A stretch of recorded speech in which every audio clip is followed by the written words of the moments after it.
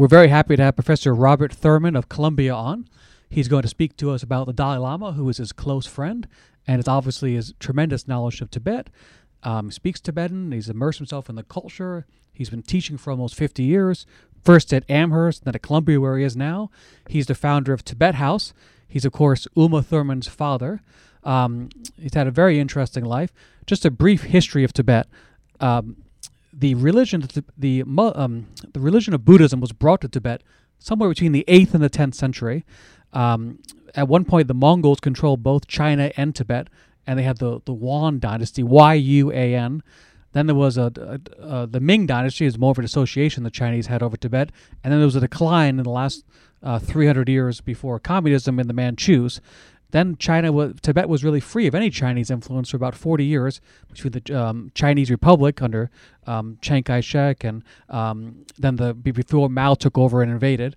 And it was really sort of a separate country and was clearly independent from any kind of control of the Chinese. But that's a brief history of the country. And now we're going to discuss Buddhism, how Buddhism is different in Tibet, and sort of practices that all of us could take and to be interested in the religion. Also, Tibet House has a benefit on March 3rd. You can go to the Tibet House website to learn about that and go to the benefit, which I've been to in prior years and is wonderful. And without further ado, here's Professor Thurman. And Professor Thurman, thank you so much for agreeing to come on the program today. My pleasure. Thank you. I just want to ask you briefly about your own background. I believe you went to Exeter, and then you went to Harvard, and you grew up in Manhattan. Is that correct? Yes, actually in the city. I went to St. Bernard's before that. That's great. Top schools, of course. And you had an accident, which I think was a profound effect upon your life. Did that help you lead you to Buddhism? Was that fair to say? Yes, it did. Well, I was already trending toward Buddhism and that sort of thing, and but yoga and Buddhism and so on. And I lost an eye in a garage accident, which saved my life, I think, actually, because I was racing motorcycles and cars, and I could easily lost the entire thing, and just had this one accident, and that gave me the shock of impermanence and made me decide to take life a little more seriously. So I decided, instead of just reading like a dilettante in these consciousness-raising fields, let's say, I should really get into it.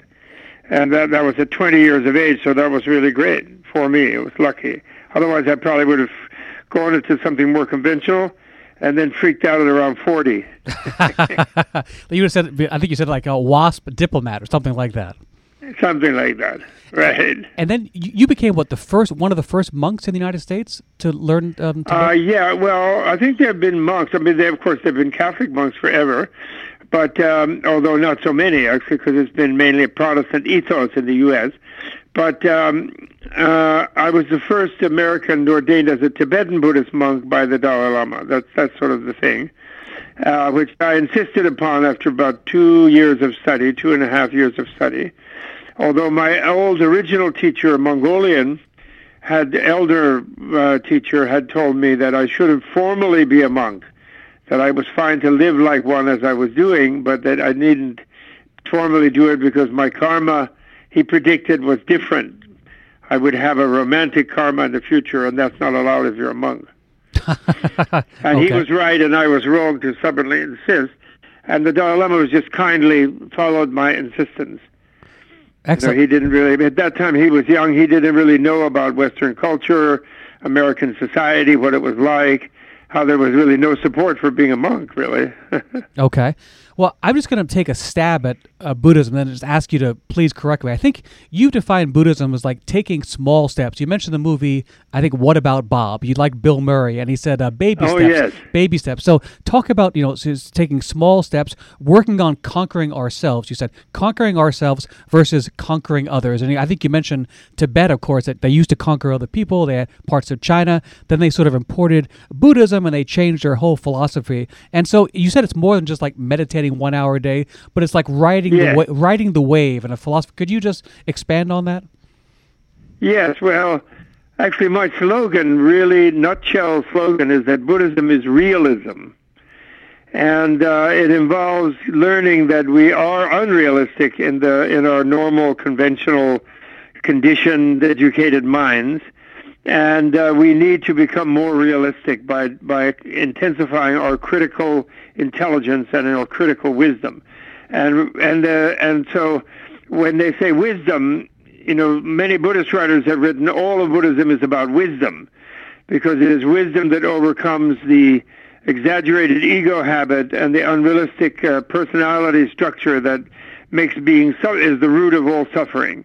And so I really like that, and I connected to that realism. However, in the process of doing so, it's a matter of little tiny increments, like a process of education, like learning a language, or like learning any skill. You bit by bit, you practice your scales on the piano, you learn a few vocabulary terms every day, cumulatively, and you review what you learned before, and then gradually you become capable of even just effortlessly speaking. But bit by bit is the watchword. And so, in a way, that kind of a slogan, or that kind of a nutshell, critiques two misunderstandings. And one of them is that enlightenment is some sort of sudden thing that just like falling off a log that happens to a few people. And that's one misunderstanding. And it's like a sudden burst that just happens randomly for whatever. And the other misunderstanding is that Buddhism and enlightenment is just shutting your mind off and meditating in a way where you just don't think about anything, and then once you achieve a state of non-thinking, you're enlightened. And both of those are totally wrong. And meditation for Buddhism is an important tool, of course, to deepen your wisdom. But wisdom comes from learning and from critical thinking. And finally, meditation then empowers the insights developed from critical thinking and makes them go into the unconscious and change your deep inner structure of your mind. But without the learning, meditation will not do that. Meditation will just sort of deprive you, actually, of your sharp intellectual acuity and disable you from discovering where you're miswired, where you're confused, because you'll get a wrong thinking when you shut down your thinking that you've achieved something and you're free from negative thinking, but actually it just pops back up when you stop shutting it down. So it doesn't help that much, actually. It's kind of it can be a trap that people get into when Buddhism is wrongly taught that way. Is it fair to say that you yourself think the Dalai Lama has reached enlightenment, but you don't think you reached that point? I think I heard you say that. Yeah, well, I can't be sure that he has fully, because I haven't fully. But he's definitely, I think, way ahead, and has definitely way ahead of where he was when I first met him in his 20s, when I was in my 20s, 60 years, it was almost 60 years ago now. So he's way ahead of that. And I feel he's really reached it, himself in this life.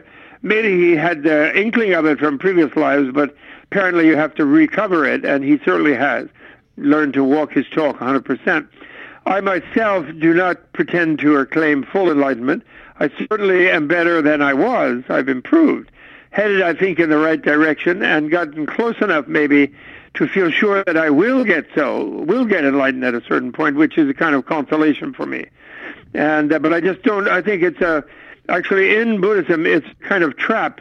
Another kind of trap is thinking you're enlightened, and actually Buddha doesn't even think he's enlightened. He knows it he can figure it out when he remembers the definition of his state of mind, you could say. But he doesn't sit around thinking, I'm enlightened, I'm better than others, I'm this and that. Doesn't think that. It has no such habitual thought of I like that, but can organize himself thinking I. It's not that he's paralyzed from thinking, but he's not trapped in it. And there's a lot of disasters in the landscape of Hinduism, Buddhism, Christianity, Judaism, all the religions in Islam, when they get in the contemplative side of things, that people have altered states experiences, some extraordinary experience, and then they come back to their habitual self from that experience, but then they think, oh, that was enlightenment, so now I'm enlightened. And then they start acting egotistically. Like, because I'm enlightened, I'm superior to my students, they should serve me, or people should respect me in a certain way. They become narcissistic in a stupid way, actually. And we have cults and problems like that, you know. One of the things that you said that I thought was interesting, I think you said that we had a view that Asian civilizations were not advanced as us, but in reality they might have been more advanced than us, at least spiritually, but we looked down upon them. And part of that was like the British mindset of conquering, or the French, these European conquerors of these Asian civilizations, when in reality, Right. and you believe, could you just expand upon that too? They were... Well, I do, and I think, you know, for example, if you live on a certain block and there's a mafia guy on the block, and he goes around terrorizing everybody and makes them pay protection racket to him, we're all afraid of him, and he can beat us up or shoot us or whatever, so we might pay him off. But and in that sense respect him out of fear. But no one would think he was more enlightened. People would think he was annoying, Right. and he was not more advanced, just more brutal. And so because we are still living in a militaristic society with this huge Pentagon and huge military budget, and we still wrongly think we can solve everything by some kind of military, left over from colonialism, let's say, and we are a little colonialistic economically in many respects still. Because of that, we kind of think advancement means mechanical, military, material power to dominate. And when we realize that people who are doing the dominating are still, and actually realize they're still unhappy, they're not satisfied. The human beings have a moral sensitivity which is innate to the human life form, and they feel bad really being nasty and killing and torturing and suppressing and making people starve and things like that. They don't feel good about it. And so then they begin to think about there's some kind of enlightenment which is the way to be, and that's why the Asian cultures, which were more rich in the landscape of Eurasia, the Asian cultures were far more rich than Europe was, or the Middle East, which was more desert, and Europe was less. There were no big Ganges rivers, you know. And the Rhine was there in Europe, etc., but it was not quite as, didn't have a huge floodplain like the Nile or the Tigris and Euphrates or the Ganges or the Yellow River in China, the Yangtze. So Asians were more rich. So and they conquered a lot in their past, and they repelled Alexander the Great, for example, and so on. They were more powerful. But then they realized that power and wealth and domination doesn't make you happy by itself. And so then they developed higher skills of living and a higher enlightenment, and this made them more gentle, actually, and therefore more vulnerable. And so then the more rough people from the West came and conquered them, first the Muslims and then the Christians, and the colonialists, you know, and of course then they think they're superior because they conquered. But actually, the ones who got conquered were probably superior. Surely they were superior, actually, in things like the arts and the spiritual, technical teachings. Not that they had better religions. All religions are good in some way, but they had more technical psychologies going along with their spiritual traditions, and therefore they were capable of. People were assisted more in being. In using the teachings of the great founders of being loving and kind and patient and tolerant and nonviolent, which is what Jesus and Muhammad and all of them basically said, and Moses and so on. And so the methods of doing that, not just telling you to do it, but the methods of doing that are more advanced in from those Asian cultures, and that's what now is beginning to benefit the West. Because now we've been at the station where we stood astride of the planet after World War II. Before that, the British Empire was astride of it, and the French were hanging in there, Portuguese, Spanish, etc. But all of them were not really satisfied ever with all of that. And they still had a lot of internal conflicts and miseries and things, and even developed theories that life is only, you have to be resigned to the misery, and then God will reward you later if you're a theist. Or if you're a nihilist, you'll just cease to exist. So it's like anesthesia, you know.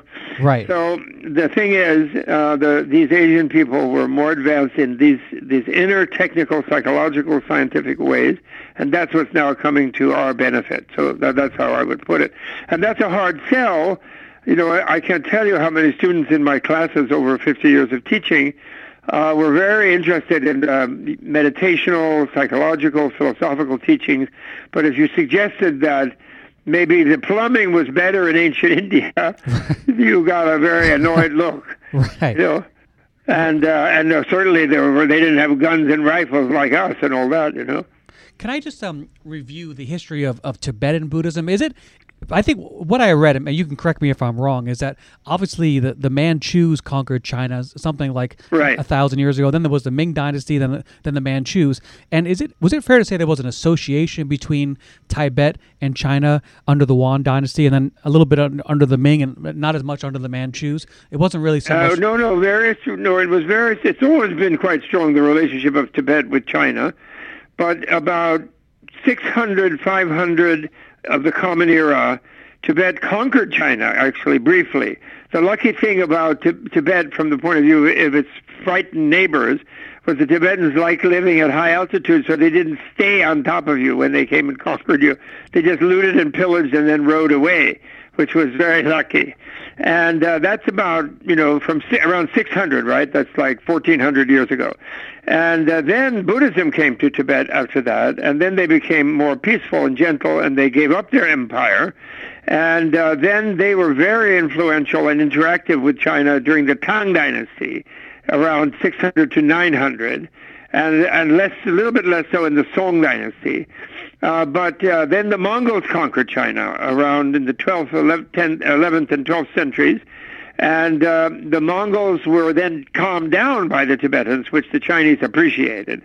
And they got them not to kill so many people, and they got them off shamanism and into Buddhism. And then the Ming Dynasty, then the Mongols wandered back into Central Asia and all their Western conquests. Its empire kind of fragmented by their own competitiveness with each other. And then the Ming came in, and then the Ming were very interested and supportive of Tibet. That was the Chinese dynasty, not a conquest dynasty. And then the Manchus also had a connection with Tibetan Buddhism. By then the Mongols also, but then the Manchus nevertheless not strong enough, and they conquered China rather oppressively. But eventually they became more gentle, and then they worked with the Tibetans to finally get the Mongolians to calm down, and then they became gentle.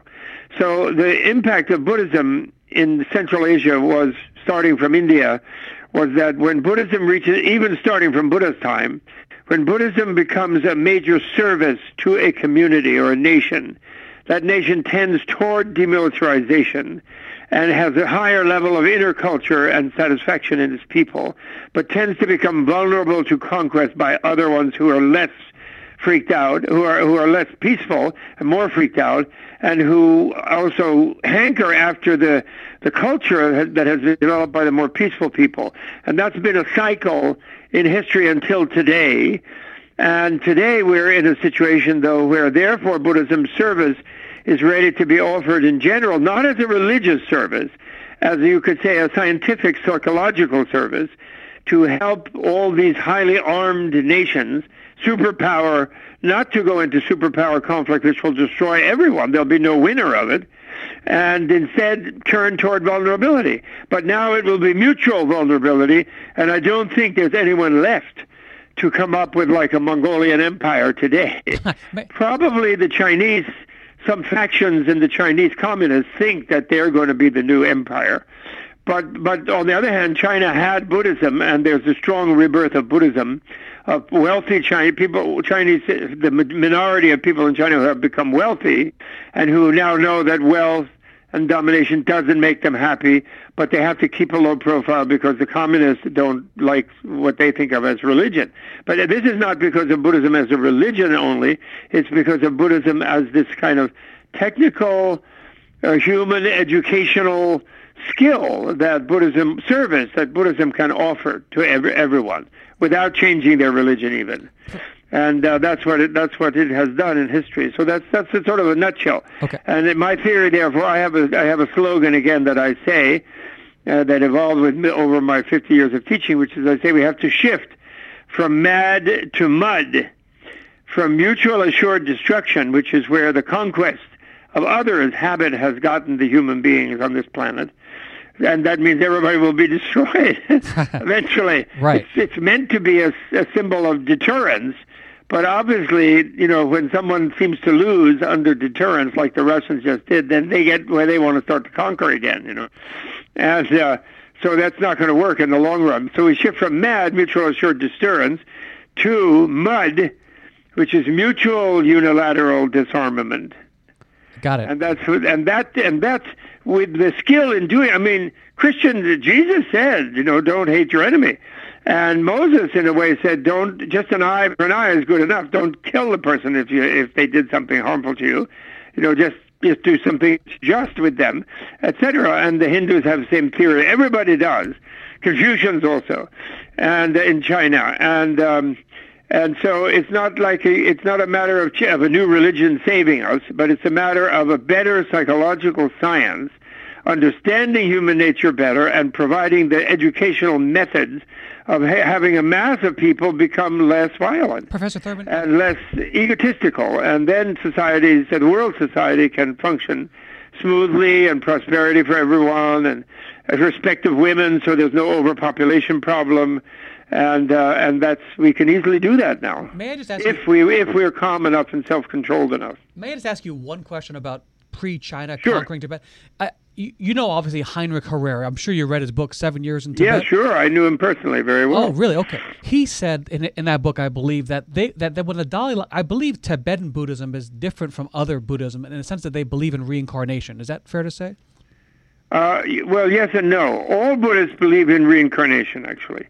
And actually Hindus and actually the majority of the world's people believe that after death there's some, Christians, pious Christians believe in reincarnation, one reincarnation in heaven or hell, but they all believe that there's continuum after death.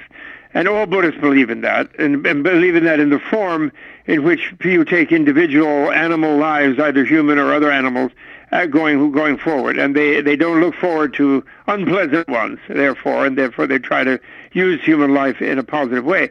So they all do. But what Harrer meant, and which is where he's correct, is that the Tibetans are the only ones who developed a formal reincarnation institution, in the sense that they had certain people who they felt were so adept in their understanding of the processes of life and death and rebirth, and the between state, or the Bardo state, or the between state, between death and rebirth, that they could consciously take rebirth in a particular family, in a particular town, in a particular country, or wherever they wanted, or in a particular form.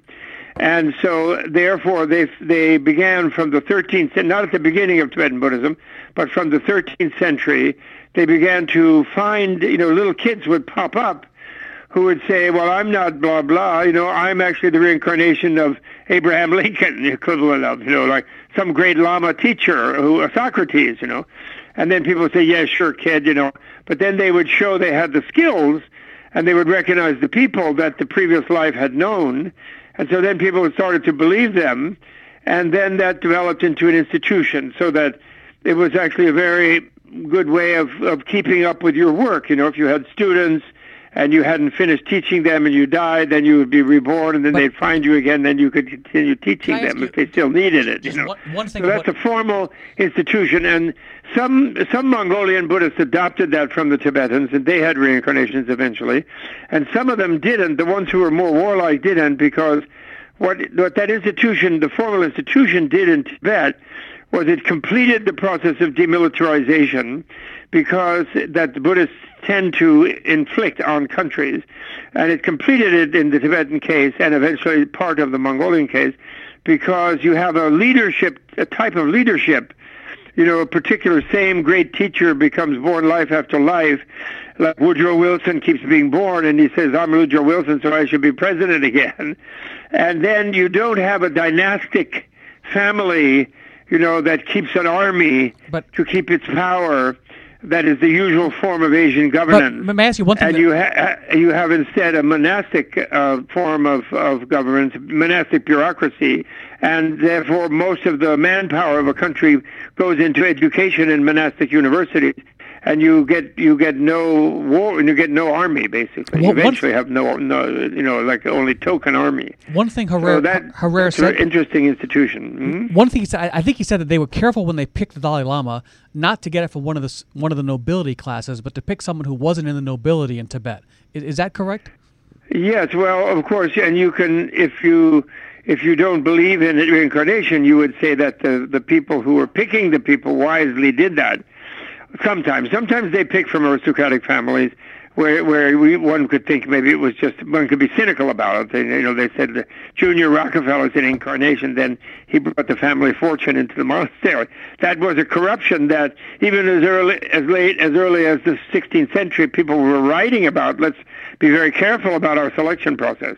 But the Tibetans believed that the lamas, the incarnate lamas themselves, they picked virtuous lower class families on purpose to raise that family and to give people the view that anyone at any level of society could become a high lama. A lama could pick their family, could pick their mom to be reborn in her womb. And so they think that's a conscious choice on the part of the reincarnating being, not just on the part of the committee that found the reincarnating being. And Professor Thurman? And I jokingly say it's the equivalent of like log cabin to White House, Also, I wanted to ask you, one of the things you said that I thought was quite interesting, you said that you said to me, we're talking about now life after death. You said to me, prove to me that there is nothing. What evidence that there is nothing? Because you said you can't destroy energy. So you don't accept the idea of nothing forms from nothing, right? Could you just expand upon that? Right, yes. Well, that's my favorite thing, because I found my life very much changed when I found strong scientific evidence of former and future lives. I remembered something of my previous lives eventually, and logically I saw it as logical, sort of along the lines of the second law of thermodynamics, that no energy can ever be destroyed, which is a modern materialistic science theory, a kind of a law actually of nature. It's like, that no energy can be destroyed; it just changes form, and then the mental energy of minds of people is a kind of very subtle energy, as we know, because we use our minds, we think with our mind, we perceive, we recognize things with our mind, and we create things with our mind. And we know that, so therefore it's an activity, therefore it has energy, although it's very, very subtle. But therefore, why should that be the one energy of consciousness that is destroyed at death? And goes to nothing, so that your consciousness then, which has always been consciousness of something, becomes nothing. When you sleep, of course, you feel when you fall asleep, or when you're knocked out in an accident or something, when you bang your head, you feel for a moment that you have no consciousness. But in a way, all you really have consciousness of is the threshold of that state, and then you come back or you dream while you're in that. So in other words, your mind is still continuing, and you wake up the next morning. So even though it seems relative to waking experience that there's a state of unconsciousness, actually you're not completely unconscious. So light sleepers will certainly tell you that. And so the theory of materialistic science, that they don't have to take account of the mind as a force in nature, and everything, there's an objective world and they're out there that they're going to measure, and that's how they're going to control all reality. The dream of materialistic science is completely based on a blind faith theory that cannot ever have evidence, because no one is ever going to find that nothing that a person goes to. And I make a joke when I debate with scientists, and I say, did Carl Sagan show up to you, even in your dream, and tell you, hey, man, it's cool, I don't exist? Right. Obviously not, and not only didn't he, but never would, if your theory is correct. And therefore, you can never validate your theory. It's a dogmatic theory, therefore, and believing in it is blind faith. It's like, I believe if I just step off this thing, I'll fly. It's actually dangerous to you not to take account of it. And furthermore, Western materialistic science in 1926, with the Copenhagen Declaration, as it's called, Niels Bohr and Heisenberg, showed and proved that there is a stage of subtlety of material energies where you reach, where you cannot have pure objectivity because you're active observing a material event changes the event. So therefore the mind is mixed, subjectivity is mixed with the objectivity there. So this idea of absolute material objectivity that we're going to measure and control is a false dogma also. Okay. But Einstein wouldn't accept it. Remember the famous God does not play dice thing that he said? That meant that he was going to still find the theory that would match reality perfectly so we could have total control of it, which he never was able to do, and no one since has been able to do. And nor will they. According to Buddha's scientific prediction, this won't happen, the enlightenment even doesn't mean the absolute control of reality. But it means that when you know more about it, and you know more about the nature of your mind's energy in interacting with what seems to be a reality outside, you have the most competent interaction with it, even though it's not omnipotent. One of the really funny things you mentioned, you talked about how if we have bad karma or do bad things, we could be reborn, for example, as an elephant. You talked about like an elephant having sex and Mrs. Elephant running away and trampling on a tree and another elephant tracing her. You talked about how lions don't have any foreplay. I mean, obviously, it's not a lot of fun to be that versus what we are today. And so my question was, as far as bad karma and how we come back as, what determines that? I mean, if there's no omnipotent God that says you become a lion... And no controlling fate. Right. True, but there is the process of causation.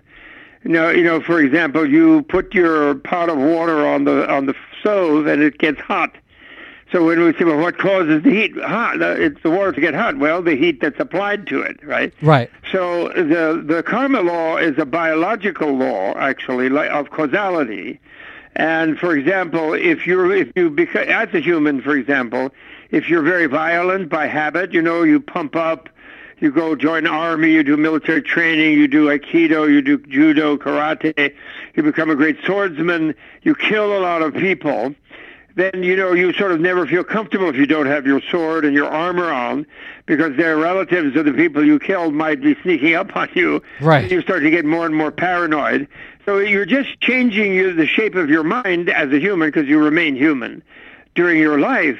But then, if after you die, when your emotions are sort of shaping your embodiment in a dream state, where your emotion can make you have a certain form, because you don't have a stable material body, that's semi-stable material body. As you get older, you realize it's not that stable. But anyway, you have a semi-stable one. You don't have that in a dream. So then you might think that it would be better to be reborn as an animal that has a big sword growing out of its nose with a very armored skin like a rhinoceros and very heavy and powerful and really unassailable even by lions or anybody. And of course you wouldn't imagine some guy with a 30-06, but you would gravitate toward that biological form in the state where you're choosing, where your continuum is, constantly changing continuum, has lost the power of speech and has lost the knowledge of what a human was like, because you're so brutalized by violence during your human life. So you would gravitate toward a form that would be less advantageous than the human form. I see. Because it would seem to you to be better equipped for the interacting with the universe in a violent manner, if you follow me. I see. So I'm sort of trying to evoke a picture for you of how such a impersonal and not controlled by any outside force, but a kind of impersonal causal process would create the migration between species and between life forms.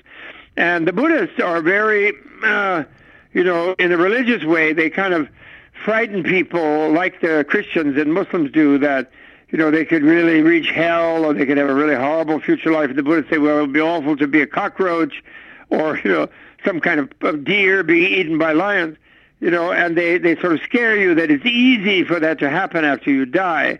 But I think if you think more carefully about the biology of karmic biology, I think it's more difficult, because even though you might have been a rough swordsman, as a human being, you think that you think that females are beautiful. As a female human being, you admire males.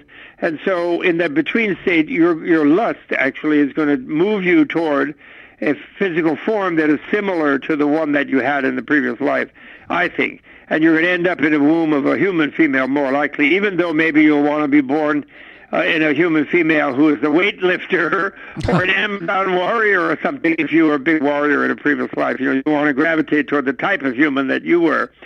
So I think it's pretty hard to fall in love with a female rhinoceros when you're a human. I don't think you can quite. It's very hard to visualize. Right. And so that's why in Tibet, and I assume in other Buddhist countries, they protect every living creature. When they build a dam, they protect the ant. Exactly, because they think, and the other interesting thing about Tibetan society, showing how advanced it was along sort of the Buddhist educational agenda, is they didn't have a big thing about worshiping their ancestors. They were only weakly racist, in the sense that they didn't think their bloodline was the sort of main human thing, which is racism, in the sense that grandpa might be reborn as my pet dog. Grandpa might be reborn as my neighbor, rather than grandpa's waiting in heaven for me to do an ancestor ritual like they do in China or India or Japan or Korea, right? Or Mongolia for that matter. In other words, they have the weakest type of ancestor concern, much less than wasps. Here in America, you go in the front door in Boston of a wasp family, you see pictures of these grisly-looking whalers and old pirates and whatever.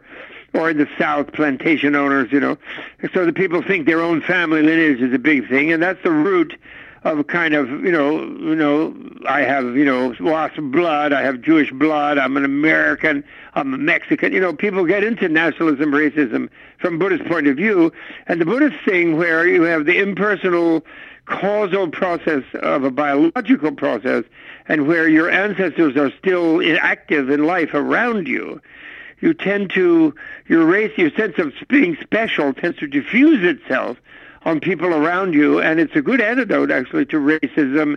Also, you could have been reborn as a female in previous times, and you might be in the future, so sexism, it sort of erodes racism, sexism, nationalism, etc., Absolutely. And one of the things you said also, just if I could just change now to the future of Tibet-China relations, you said that President Xi had known His Holiness when President Xi's obviously father was a senior official in the Chinese government years ago, and he'd actually met the Dalai Lama, and you had some optimism that would... Well, nobody knows that for sure. Even Dalai Lama does not remember clearly if his friend, whose name was Xi Zhongsheng, the Chinese first name is the last name, so Xi is the family name. So Xi Zhongsheng was the name of the father. Xi Jinping is the name of the president now.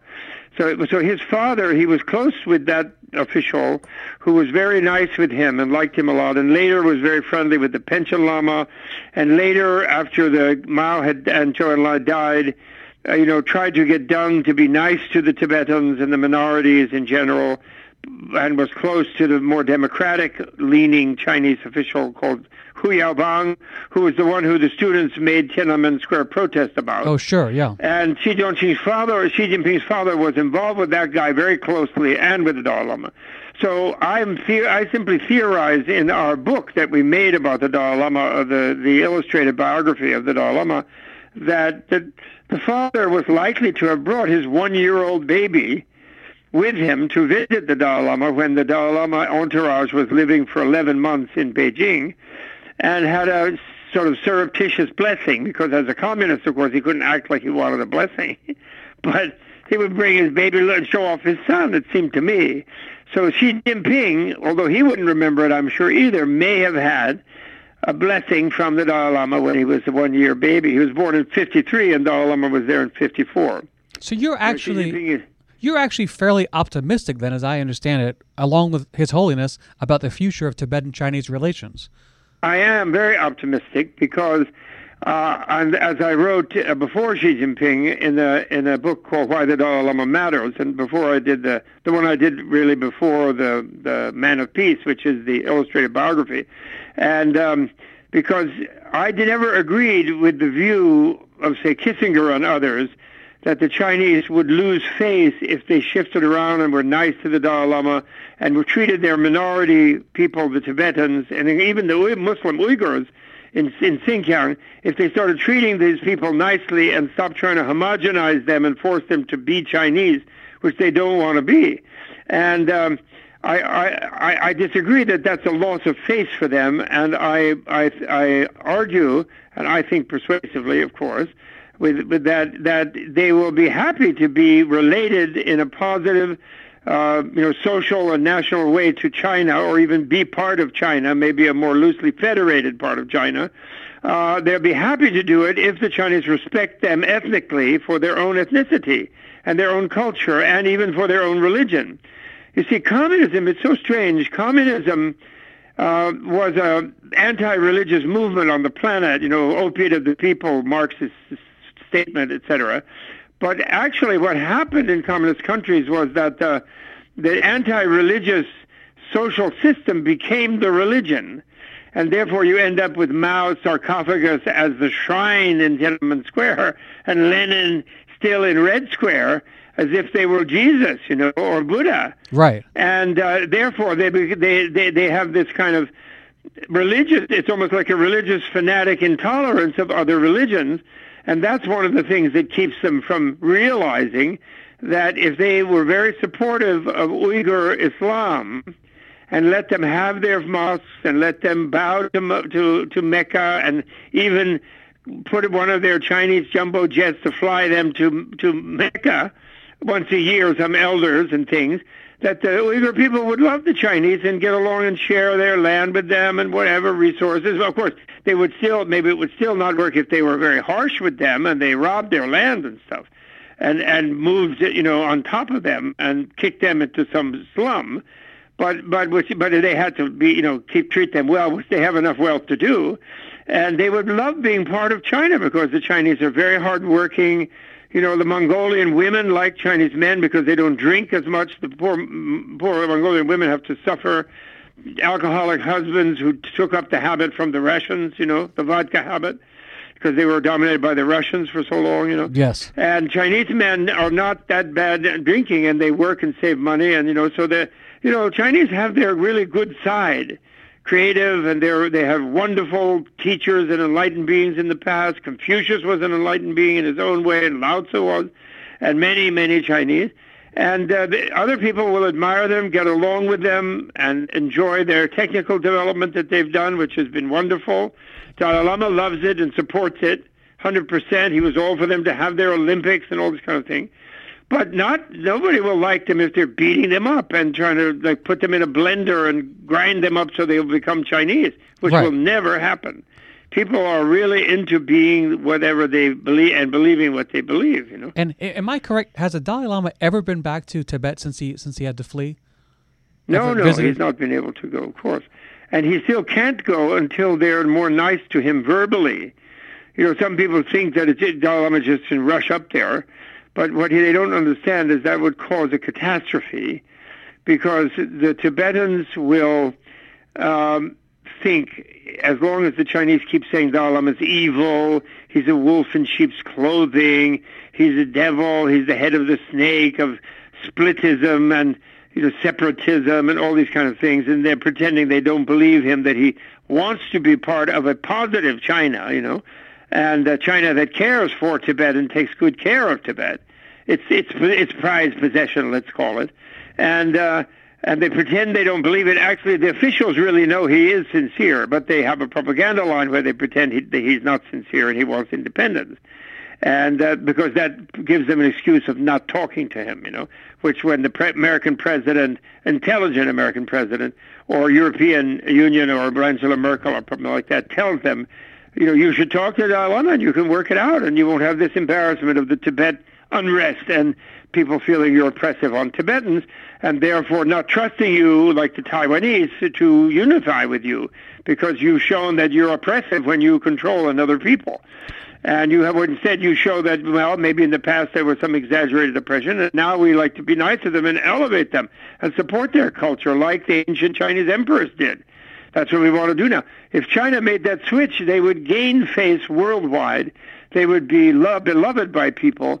The Chinese president himself would get a Nobel Peace Prize for sure. I guarantee it, although unfortunately I don't award it.